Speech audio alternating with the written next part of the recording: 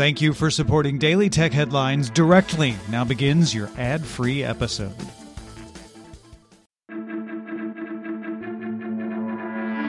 These are the Daily Tech Headlines for Monday, March 22nd, 2021.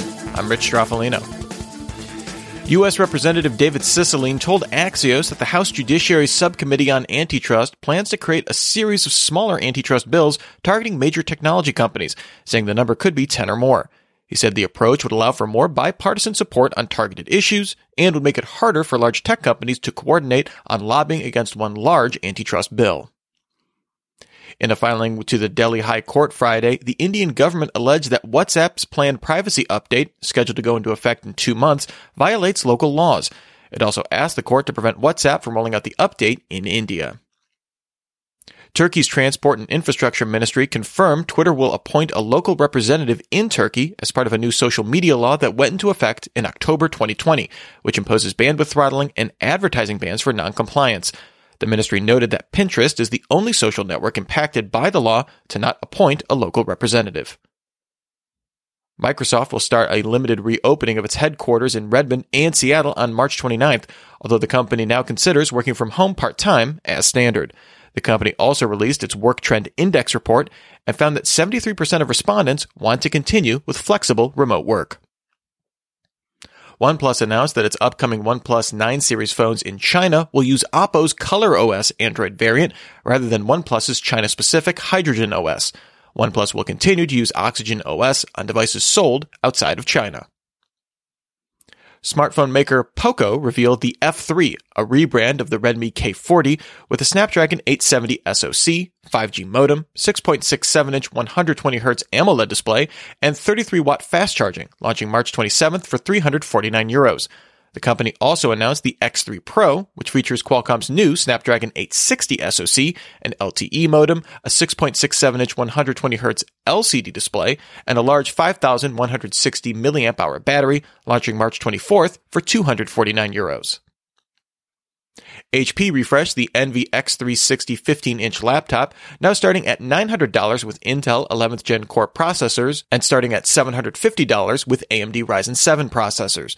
Both versions include NVIDIA MX450 graphics, weigh 1.8 kilograms, include a 19-inch larger touchpad, and offer optional 4K OLED displays, shipping in April. Bloomberg and iFixit confirmed that the HomePod Mini includes an inactive temperature and humidity sensor. Mark Gurman sources say Apple considered using the sensor to connect with smart thermostats, as well as automatically trigger other actions. Google Photos on Android will now display a search inside this photo option using Google Lens when swiping up on a photo for additional info. This will only be displayed if Google Photos determines Lens will be useful on an image and will offer to copy, search, listen, and translate any recognized text. A federal jury ruled that Apple must pay $308.5 million as part of a running royalty for infringement of a patent held by Personalized Media Communications related to DRM used in FairPlay, which Apple uses to encrypt content from iTunes, the App Store, and Apple Music. The case was originally brought in 2015, and Apple unsuccessfully challenged the validity of the patent with the Patent Trial and Appeals Board. A new firmware update for the Fitbit Inspire 2 adds Bluetooth device tracking from Tile, as well as the ability to ring a Bluetooth-connected phone, even if the device is on silent. Once activated in the Tile app, users will be able to see their Inspire 2's last pinged location and use Tile's crowdsourced network to find devices. Google released a developer app in the Play Store called Wi-Fi NANScan, which measures the distance between two smartphones using the Wi-Fi Aware protocol. Google hopes the app will be used to validate range measurements to further speed Wi-Fi aware app development.